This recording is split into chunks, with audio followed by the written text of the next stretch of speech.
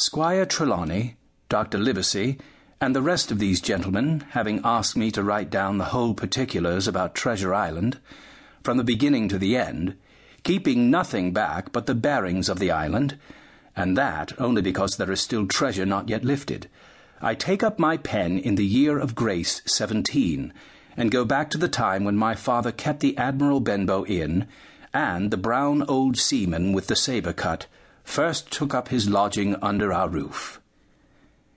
I remember him as if it were yesterday, as he came plodding to the inn door, his sea chest following behind him in a hand-barrow, a tall, strong, heavy, nut-brown man, his tarry pigtail falling over the shoulder of his soiled blue coat, his hands ragged and scarred, with black, broken nails, and the sabre cut across one cheek, a dirty, livid white.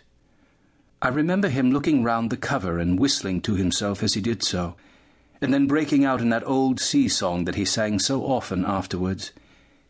15 men on a dead man's chest, yo-ho-ho, and a bottle of rum, in the high, old tottering voice that seemed to have been tuned and broken at the capstan bars.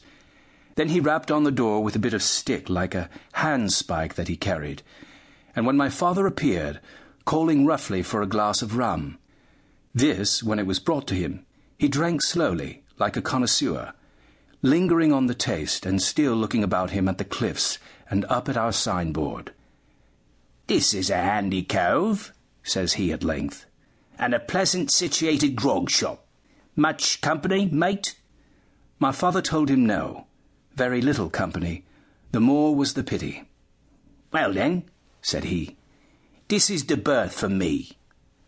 Here you, matey," he cried to the man who trundled the barrow. "Bring up alongside and help up my chest. I'll stay here a bit," he continued. "I'm a plain man.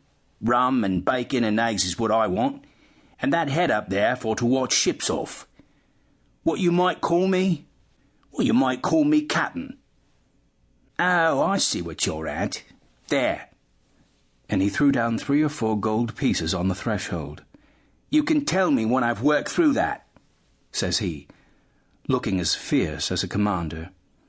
And indeed, bad as his clothes were, and coarsely as he spoke, he had none of the appearance of a man who sailed before the mast, but seemed like a mate or skipper accustomed to be obeyed or to strike.